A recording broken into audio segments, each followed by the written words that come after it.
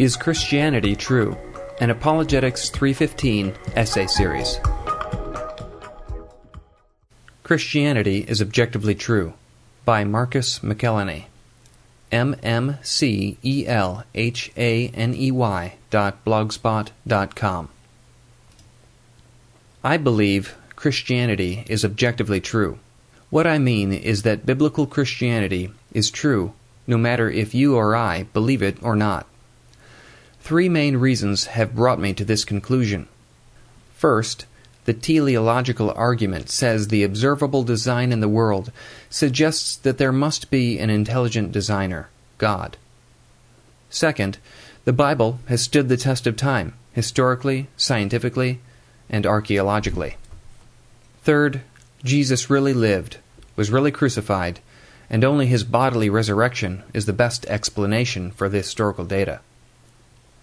These arguments are not new, nor are they the only arguments that support my thesis, but I have found them compelling. Starting with the teleological argument, it goes far beyond the apparent design seen in all the living things in the environment in which we live. It goes beyond the sheer awesomeness of how the physical world works.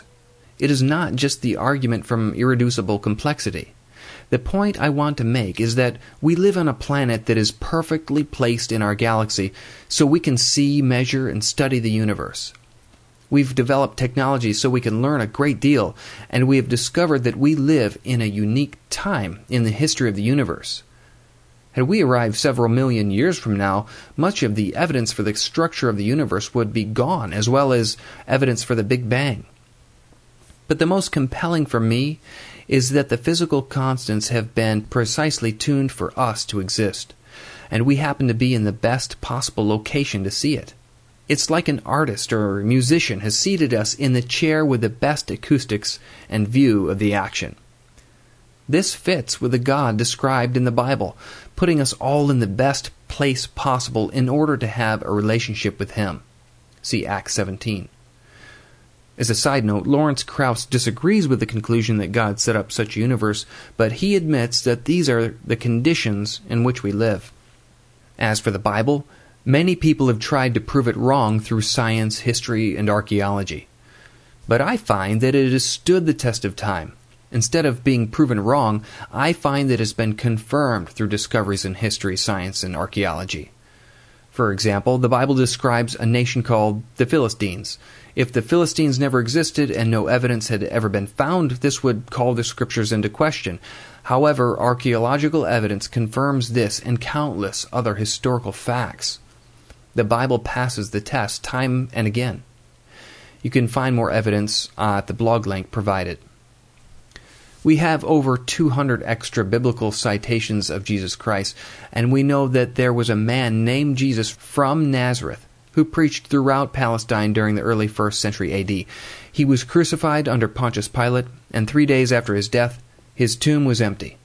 His followers proclaimed that Jesus was alive and raised from the dead. This changed the whole world forever. Even the most liberal scholars will agree with these core truths. Objections from real scholars to the resurrection never center on Jesus' existence, but on whether or not he performed miracles or really rose from the dead. As I study the alternative theories to the resurrection, none of them seem to fit or answer all the data. The disciples were willing to go to their deaths rather than deny they saw and or interacted with the risen Christ, a fact they were in the position to know firsthand. Some scholars, like Bart Ehrman, favor the idea that Peter and the other 10 disciples who were with Jesus throughout his ministry had a shared hallucination or really believed they saw Jesus because they wanted to see him and didn't want to let the movement Jesus started die. The problem is that 2 or more people cannot share the same hallucination. They can hallucinate simultaneously, but they cannot experience the same hallucination. Also, this does not explain Jesus' brother James, nor Saul, who became Paul the Apostle. Neither believed in Jesus or had a motive to become his followers. They were hostile until something happened to them.